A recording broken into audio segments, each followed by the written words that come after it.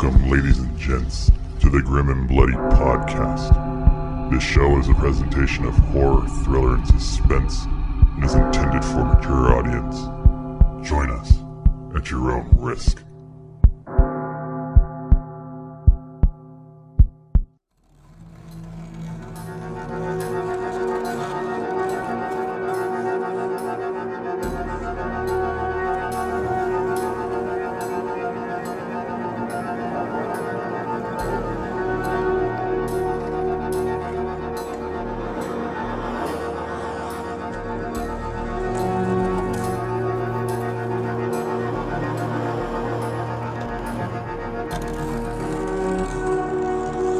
Tonight we have Lou Simon, writer and director of Nine Windows, that is premiering at Spooky Empire Saturday, December 28th at 6:15 p.m. Hopefully I got that time right. That's what I'm reading here.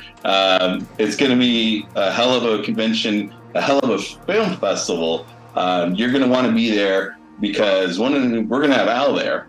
He's going to be there somewhere in the lobby, possibly, maybe lurking about. You're going to want to sit down and be on the podcast live at Spooky Empire, which is going to be freaking awesome. Also tonight we have the lead protagonist, Diana Garlet. Take it away. Hi, yeah, that's me. Welcome to the show. You played the lead protagonist who was in an accident by the name of Liza. We have a lot to unpack from Nine Windows.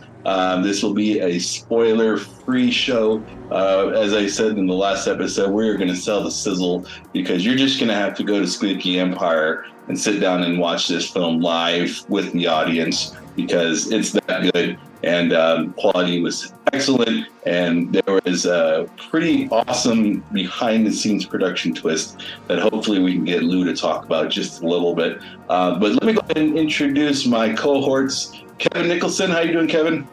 Doing fine. Looking forward to talking about this film. It's a fun film. Terrific. Oh, it is. It is. Al Omega, as we already discussed, host of Creature Features. How you doing, Al? I'm holding up. Awesome. Holding up. With what? We don't know. My fingernails. Okay. I'm trying to use my toenails, but they don't let me hang by my toes anymore. Yeah. And Joe Flynn, Mr. Hello. Consistent. How you doing, Joe? I'm doing wonderful, and I can't wait to talk about this film as well, guys, because I did watch it, and it's going to be fun. Yes. Painless. So I'm going to turn the floor over to you, Lou. Well, we didn't do it in the last episode. I want to give you a chance to talk about Nine Windows, a little bit about the synopsis, and you can just jump to what really made you want to create this film in the first place. Like, what got you started? Well, the idea came for me because I'm a huge Alfred Hitchcock fan, and I was watching Rear Window probably for the 25th time or something, and I thought, man, times have changed so much because it used to be at one point you're watching it and he's looking through people's windows to see what they're doing, and nowadays we're publicly displaying our entire lives for the world to see, so how much have changed, the world has changed in 60 years or so. And I guess, wow, it's going to be 70 years next year because that came out in 1954. And I thought, wow, so if it were today, the windows, instead of being, the windows of his neighbors, it would be windows on a computer screen. And so it just went, into that. I was like, this is a modern retelling of that story, obviously, amped up because it's more of a horror film than the original was. The original was more of a thriller.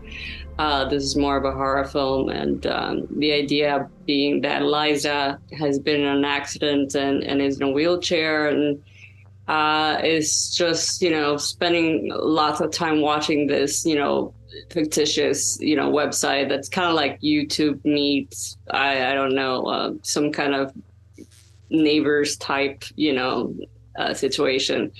and she witnesses what she thinks is a dog being murdered, and it just goes on from there. You know, she keeps it's a serial killer that's kind of broadcasting all his murders online, and there's some back and forth about whether it's really happening or not, and so on.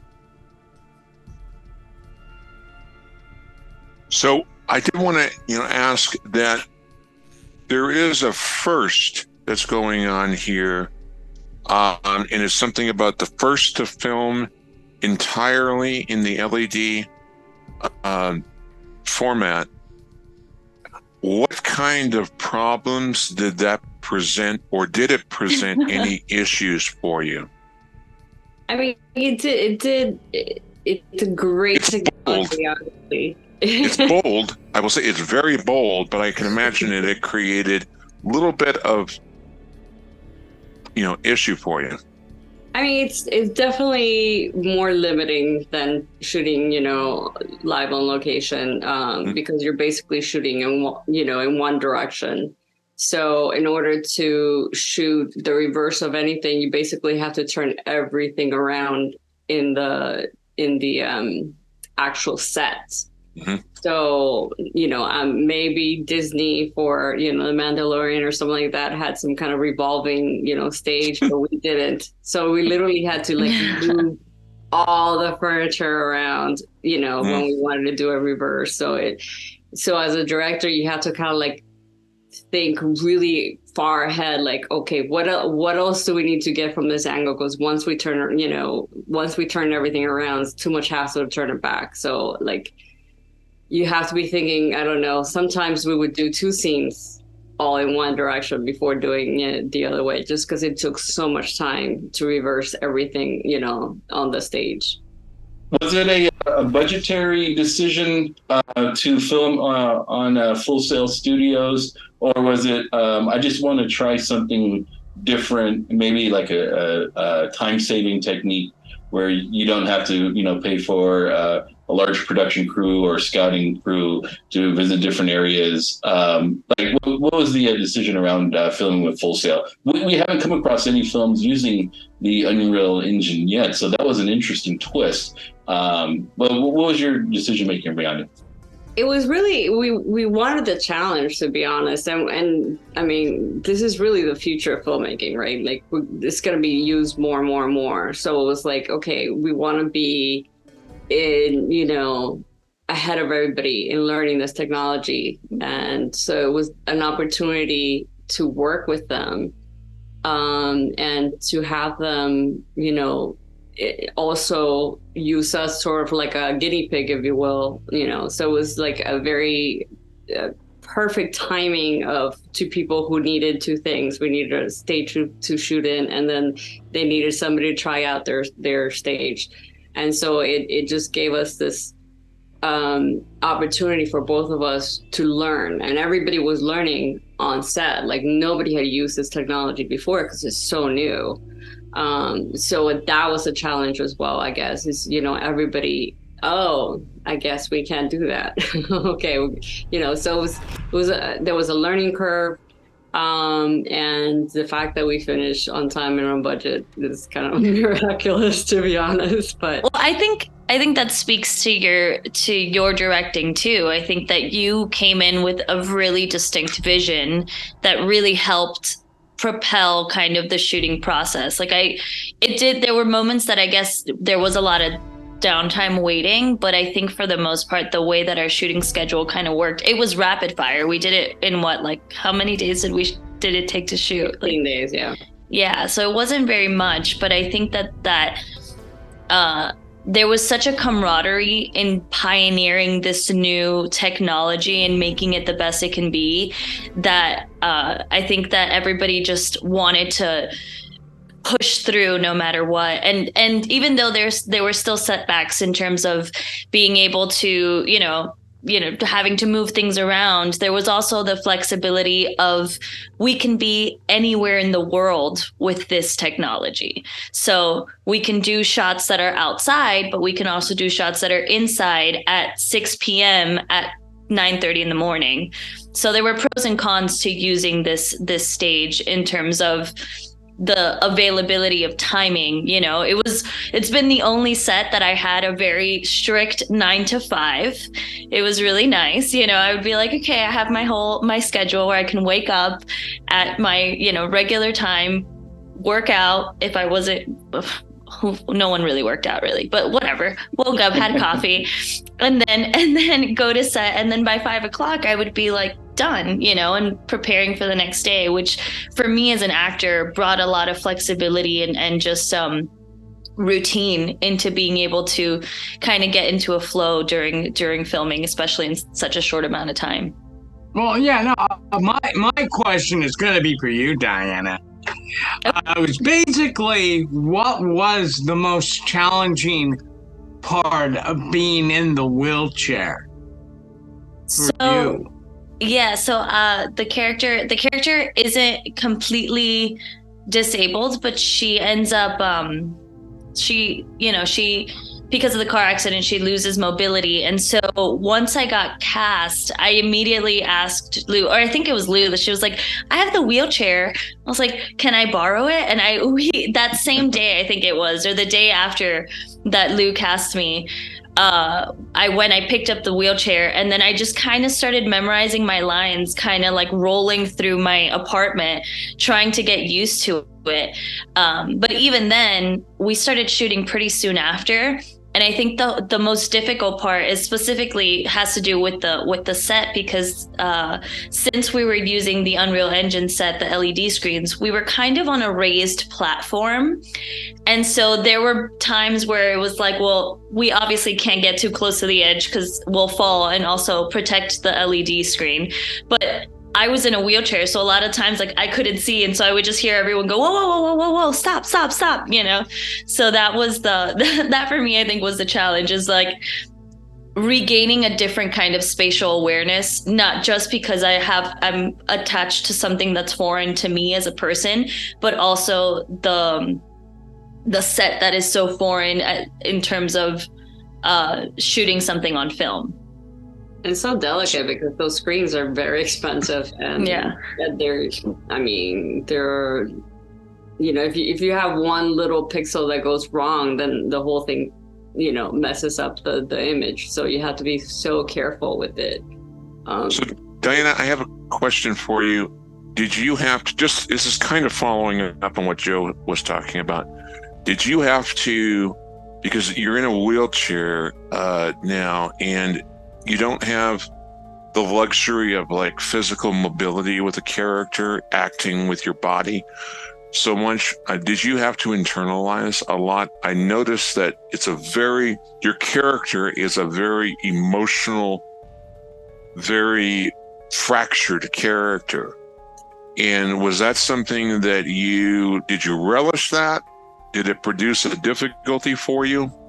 I think I wanted to use the difficulty to my advantage as an actor with this particular character, because she isn't someone who grew up in a wheelchair. She just got into the wheelchair due to the car accident that happens in the beginning. So that frustration of not being able to do things as commonly as I would normally do it, or as someone who has had their legs fully functioning their whole life, that frustration kind of, I think, helped build the character.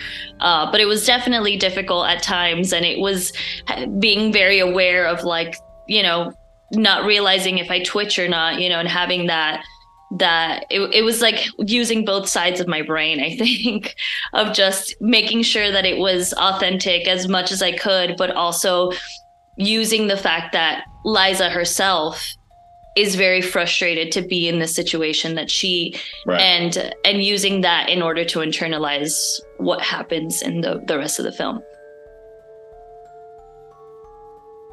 We were watching this, we were talking about it a bit. I have to ask, was the car scene in the beginning, was that shot also on this digital set? Okay. So, you know, this is something new for me. I obviously haven't been on one of these. But I'm looking at this, I'm going, you know, okay, so all the walls are digital. How long before the floor to the ceiling?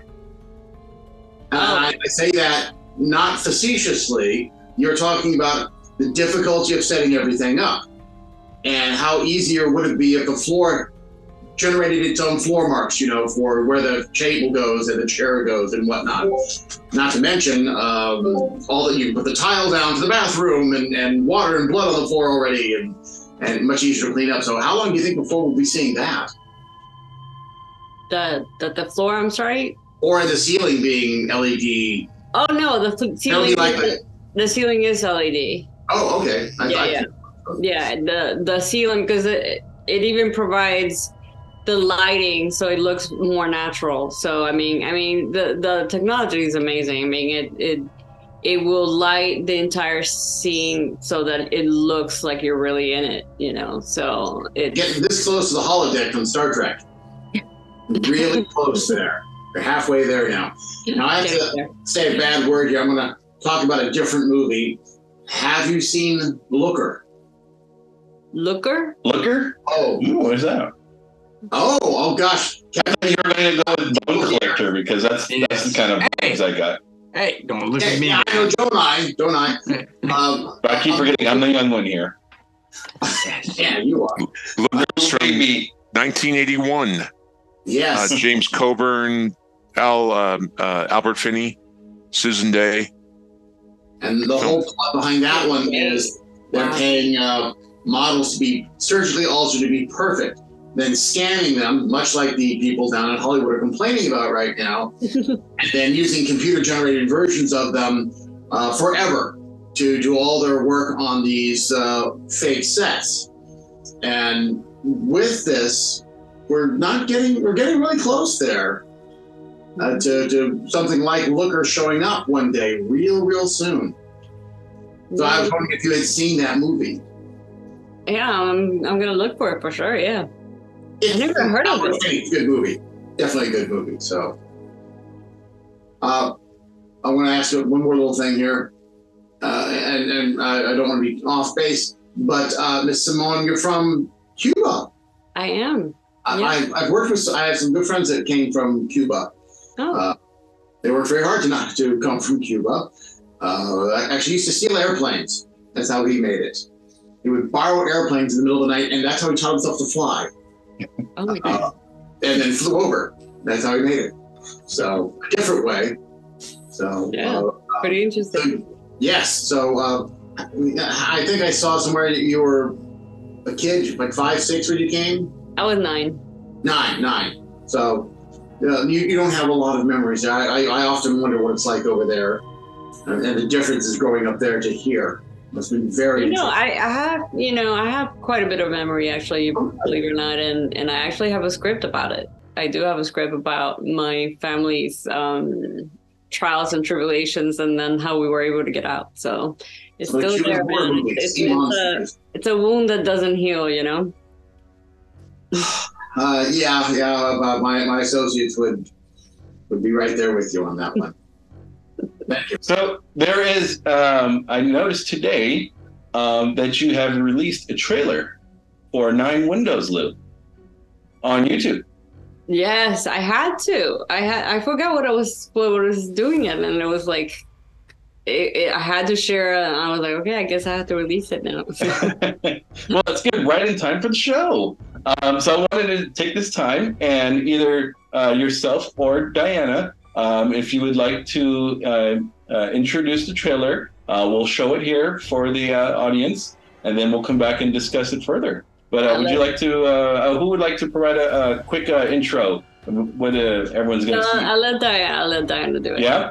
All right. Diana, I'll give you the floor. This is the trailer that Lou just released on YouTube. It's for 9 Windows. Tell us a little bit about it.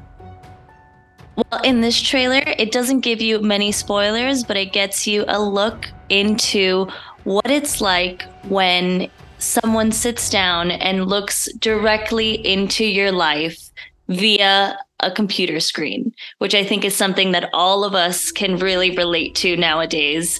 And the dangers, but also the way it can also save somebody's life. And I hope you enjoy. We need to decide soon. It's Liza's day. It should be whatever she wants. Hey, kiddo, we're really proud of you. I know, Dad.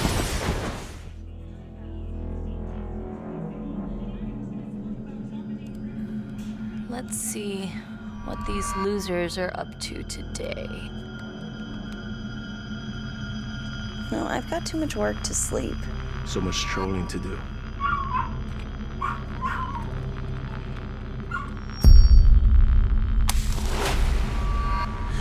We are gonna have to figure out if this is a hoax or not.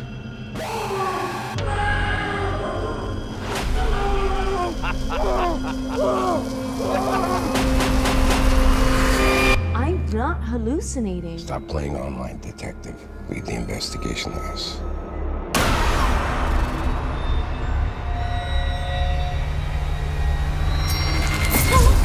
I gotta call the cops.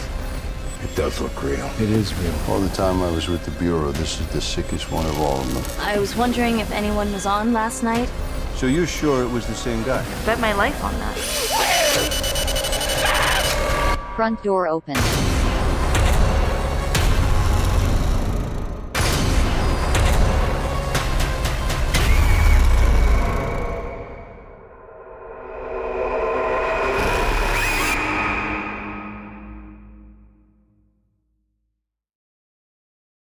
And we're back. Amazing. Loved it. Now, you know, I made a Just comment. a small taste of what you're going to see. Well, I made a comment about how, you know, a couple of us are the oldsters here, and I'm not a real computer savvy person, so I see the ad that's 9 Windows, and I keep reading this Windows 9. I'm like, what is this, a retro thing about a computer operating system that never was or something? I keep getting that wrong. So, you know, when I heard the title 9 Windows, and I was watching the film, it felt like the character of Liza was trying to split her new life post-tragedy in 9 different ways and just looking for some type of connection. And as the film continued, you start to get the sense that, is she looking for herself or a new identity? Maybe she's looking for basically anything, because she is strapped to this chair. And I had very strong Denzel Washington vibes in Bone Collector with Angelina Jolie. It felt like that, especially with the physical therapist coming through. It felt like she had this journey from going into Quantico and FBI training to, and I don't want to give away any spoilers here, but it felt like the 9 Windows was actually maybe 9 choices of which way her life can possibly go, because her original choice in life, it died along with her parents in that accident. Am I too far off here? That was just my impression of it as I was watching. I mean, I think. Go for it, Lou. No, you're her, so. Yeah, I mean, I think that's great. You know, I think you're right to think that she's looking for connect. Like, what do you do when you hit rock bottom, right? And it's her way to be able to pick up the pieces and maybe see what is still out there to give her a glimmer of hope, you know? But there's a part of her that also feels like, because she lost everything, there's that like disconnection of it, that she feels comfort as well with these different windows, with these different worlds. You know, there's no commitment at that point. And so there's a combination of wanting the connection, but also wanting to kind of hermit crab herself into this reality, this lonesome reality that she's kind of given, like made herself be a part of. Hey, I guess I'm going next, ladies and gentlemen, boys and ghouls. No, what was it like getting to work with William Forsythe? I mean, I love me some Billy Forsythe. That guy's a legend. Yeah. I mean, as an actor, it was literally, for me, like a masterclass. You know, for me, he was very, very giving with me, and basically, like, you know, we would in between takes, he would talk to me about his, you know, other sets that he was on, and give me advice, and it was so fun because there was a couple of takes where we just kind of started improvising a little bit, and in one of the improv, or we were just kind of like rehearsing right where they were like changing the cameras, and we're just improvising and riffing a little bit in one of the scenes, and I remember that he said something, and then I had to respond, and I responded something, and I broke him. He started cracking up. He started laughing so hard, and I was like, I did it. I won. I can retire. I can go home now, because I was so proud that I made him break, you know, while he was trying to be really. He's one of the most like serious actors I've ever worked for or with, and like it was just so fun to see him be like, "All right, you got me." But he is a serious actor. He plays the detective to the absolute T, but he's also one of the masters of the subtlety. I mean, acting for him is the neck up, and what a you know, could you ask for a better actor that could teach you, especially when you're strapped to a wheelchair? I mean, he has so many just different, like he's serious, but he's also portraying a range of emotions just through his facial features. You know, surprise, shock, faint shock, anger, stoicism. Obviously, he gets that one easy. But he's one of those actors that you can just study his face throughout the film, and you can almost read his thoughts. And I've always enjoyed watching William Forsythe on camera. It's just because he's one of those actors that the professional. He knows what his role is on the set. He's not a scene stealer, so to speak, but when he's there, you feel this kind of groundness, you know, when you're around him. You feel like he would embody the character that he's portraying, and it comes off so easy when you're watching him. 100%. And he cares so much, you know, he cares so much about, at least what I was able to witness. Like, he came in and he was like, you know, he came in with his own prop, and he was like, I think that this would work. And you know, it was just so refreshing and I guess fulfilling for me as a scene partner with him, just to see, you know, someone that's been in the biz for years and still loves it. You know, like what a treat to work with someone who has been in over 200 films and does not take one moment for granted. You know, how humbling is that? It was such a treat working with him. He was awesome. Yeah, he was really, for a long time, he was preparing. He was, you know, from the moment that we signed him on, and he was constantly like, hey, what do you think about this? And is it okay if I change the line? I kept saying, listen, I'm you know, I'm pretty low maintenance. Like, you know, you can change the line. I'm not gonna get upset. Are you sure? You know, but yeah, and then he's got a couple of really funny lines, and you know, in the film, and he just totally delivers it. You know. With just completely deadpan face, and he just does it, and it comes out really funny. Let's not forget too that Michael Pare also is another actor who has had the career that Mr. Forsythe has had. You know, is in this, and he brings his usual easygoing charm. You know, such a swagger. Really easy. Yeah. Really. Oh, yeah. Yeah, he is just such a you know, he just seems like as a guy's guy, you know, kind of thing. And I'll bet you do you have any, you know, good vibes working with him? Oh, I mean, he's swagger number one. I mean, he walked in, he shows into set, and it's just such a kind. I mean, we got very lucky that our entire cast, every single person was so kind, and everybody behind the scenes was so kind. So everybody, you know, we came in with this goal of making this great film, and it was no different with Michael. Michael was actually on set the least amount of time, but he definitely put like a staple in this film, and he's just like such a prominent character, and he just came in and he was so prepared, and he was just so go with the flow. He was like, we at that point had already kind of gotten used to working on that set that was a little different than being in a regular set. And he came in, he asked questions, and he just kind of was like, how do I help fit into this puzzle and this like family that's already been built? And he was just such a go with the flow. And so, I mean, we were just so lucky to have two amazing actors that have so much experience be so excited to tell this story and just make it the best it could. He was great. Well, and I do have to say, I want to throw in too that I fell in love with your therapist, Christopher Milan. He's gorgeous. Beat me to it. I'll just say this why is the isn't Christopher he, Milan part of the show now. Why isn't he like, a major film star? He is gorgeous. You tell him I'm in love with him.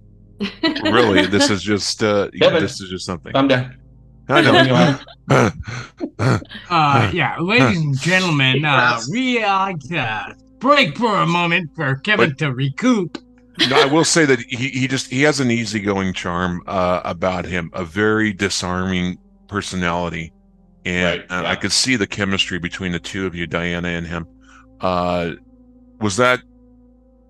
Did you just hit it right off the bat? Hit it off? Yeah, he's like, as charming as he is on screen, he's that charming in real life, and he's just so funny. Like, I think that my way of breaking the ice is I try to make people laugh, and he beat me to the punch. And then it just like, we were on set together the longest, so we had a lot of time, and we all kind of lived in the same house during shooting, because it was the height of COVID, so we were also like kind of quarantining in one place and stuff. So it was really cool because we would record, we would film, and then we would come back to the house. He would go work out, as he clearly seems like he does. No, I didn't get that impression. And wait a minute, no shirtless scene? Come on, Lou, at least one. Kevin's I will say behind the scenes shower scenes. That's hopefully it's there. I will say that it's not that Lou didn't try. That's not true. Just kidding. Just kidding. I might have tried. You have to pull the old Eddie Murphy boomerang trick where you say, okay, this is the scene where it's intimate and it's steamy and you're gonna shoot with your shirt off. Yeah. This is the second movie I do with him, and that did happen in the last movie. So watch the last movie, and he comes out shirtless in that one. Thank you. Watch 73 minutes. It's on Tubi. And he. And the funny thing is, in that one, I was like, well, I don't know. You're just coming out of the shower. I'm not sure that maybe you can be like buttoning up your shirt. And he's like, no, I'll be shirtless. So I was like, okay, if you're sure. And he was like, yeah, shirtless. So good to see him shirtless. That one. Thanks for looking out, Lou. Yeah, I'm Thanks sure for looking out. Sounds like you had a confidence problem about him, right? You had to coax him into it. He knows what he looks like, but I will say he's very humble. Like, he's a very humble and giving actor, and was just like, he's funny. He's funny. He has you in stitches the whole time, and it was a constant like back and forth between either Chris and me, or Chris and Lou, or me and Lou, and it was just, we spent a lot of time when the cameras weren't rolling just kind of messing with each other and laughing, and it was such a good environment on set to have Chris there. Actually, I had a sort of an odd question. The young black lady who's complaining that she's lonely, that's Jovan Hayes. Mm-hmm. And I'm looking at her IMDb, and there's nothing there that jumps out at me, but she sure looks familiar to me. Am I seeing her somewhere like on social media doing something, or aware of that I've seen her? Not that I know of. Maybe, I don't know, but she's so immensely talented and a sweetheart, and she can't look like a sweetheart. And just, I mean, from the very first time, I mean, she is the Miss Lonely Hearts. She's the modern version of that character, right? But from the first time that she shot, everybody was just you could hear a pin drop in the whole place. Everybody was like, oh, she's so good. So yeah, immensely talented. So I wouldn't be surprised if she does become a big name and you hear. And I get to hug her? Cool. Go Al. And for 6 me, feet away, Al. Go ahead. No, I was gonna ask Lou and Diana, where can people, our listeners, find you guys if they want more information about your upcoming projects or whatever you're working on? Lou, you want to go first? I guess. I am at Ms. MS Lou Simon, LOUSIMON, on everything except Twitter, because I got off Twitter once, Darth Vader took over. There you go. I am at Diana, DIANA, Garley, GARLE on Instagram, and at Diana Garley Actor on TikTok. And that's as far as my social media goes. But I have a website too, and I tend to keep my followers pretty updated. So be sure to follow. There's a bunch of cool projects coming up for me, so I'm excited. Awesome. Now, will either of you be representing Nine Windows at the Spooky Film Festival? Both of us. Yeah. Oh, cool. And Christopher's gonna be there too. Kevin. You like Kevin? Oh, I'll get a hug from him for you, Kevin. more than a hug, but we'll talk about that later. Marking this one, not for kids. Okay, that's gonna cost you, man. All right, I'll throw something your way. Come on. Well, I don't know what you're throwing, man.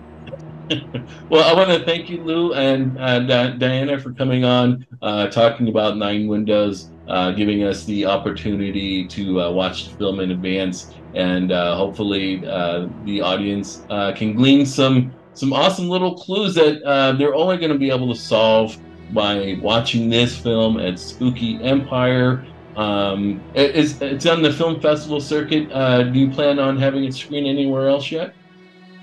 I know we're playing the week after in Rome, Georgia, at the Rome International Film Festival. Nice, congratulations. And then we're still waiting. Like, man, that's one great thing about Spooky, from a filmmaker's point of view, is that they tell you ahead of time with plenty of time. Yes. About the selection, because the other ones will be like 2 weeks, and you're like, I mean, a flight now is going to get so expensive, and they wait till the last moment to tell you. I wish that everybody followed suit and gave you at least a couple of months notice. They've been excellent to work with. You're in the best possible hands with the Spooky Empire. This is my third time going. So nice. And having a film there, so I know. Nice. Well, hopefully you two and Al can sync up again at Spooky Empire and talk a little bit more about the film, and maybe even if it's I don't know what date, maybe it's post-screening, we can talk a little bit spoiler-free interview and really get into the nuts and bolts of the film, but we'll see. Either way, it's coming up soon. Where we're at just over a month before Spooky happens, but yeah, thank you very much for coming on. And Al, you want to go ahead and take us out? Of course. Thank you all for being here once again, and we love being here with you. So remember, watch horror films, keep America strong. That's our show, everybody. Have a good night. Thanks for having us, guys. Absolutely. Thanks for coming on. All the best on your upcoming projects. Yes, all the best. I can't believe I've never done this podcast before. I've done so many podcasts. And make sure to tell Christopher, OnlyFans, an account, For sure. Kevin's just going to throw his credit card at him. Here, that's it. I got your next movie right there. You can do like a Scooby-Doo thing in Cuba where there's a horrible sea monster, a big white bloated thing, and it turns out to be a fat one-eyed American or something. Comes out of the surf. And that's what it actually is. He's wearing a mask. And that can be the monster there. It can have a 1-2 punch about commercialism, capitalism, and toxic waste and other people. Get out of here, everybody.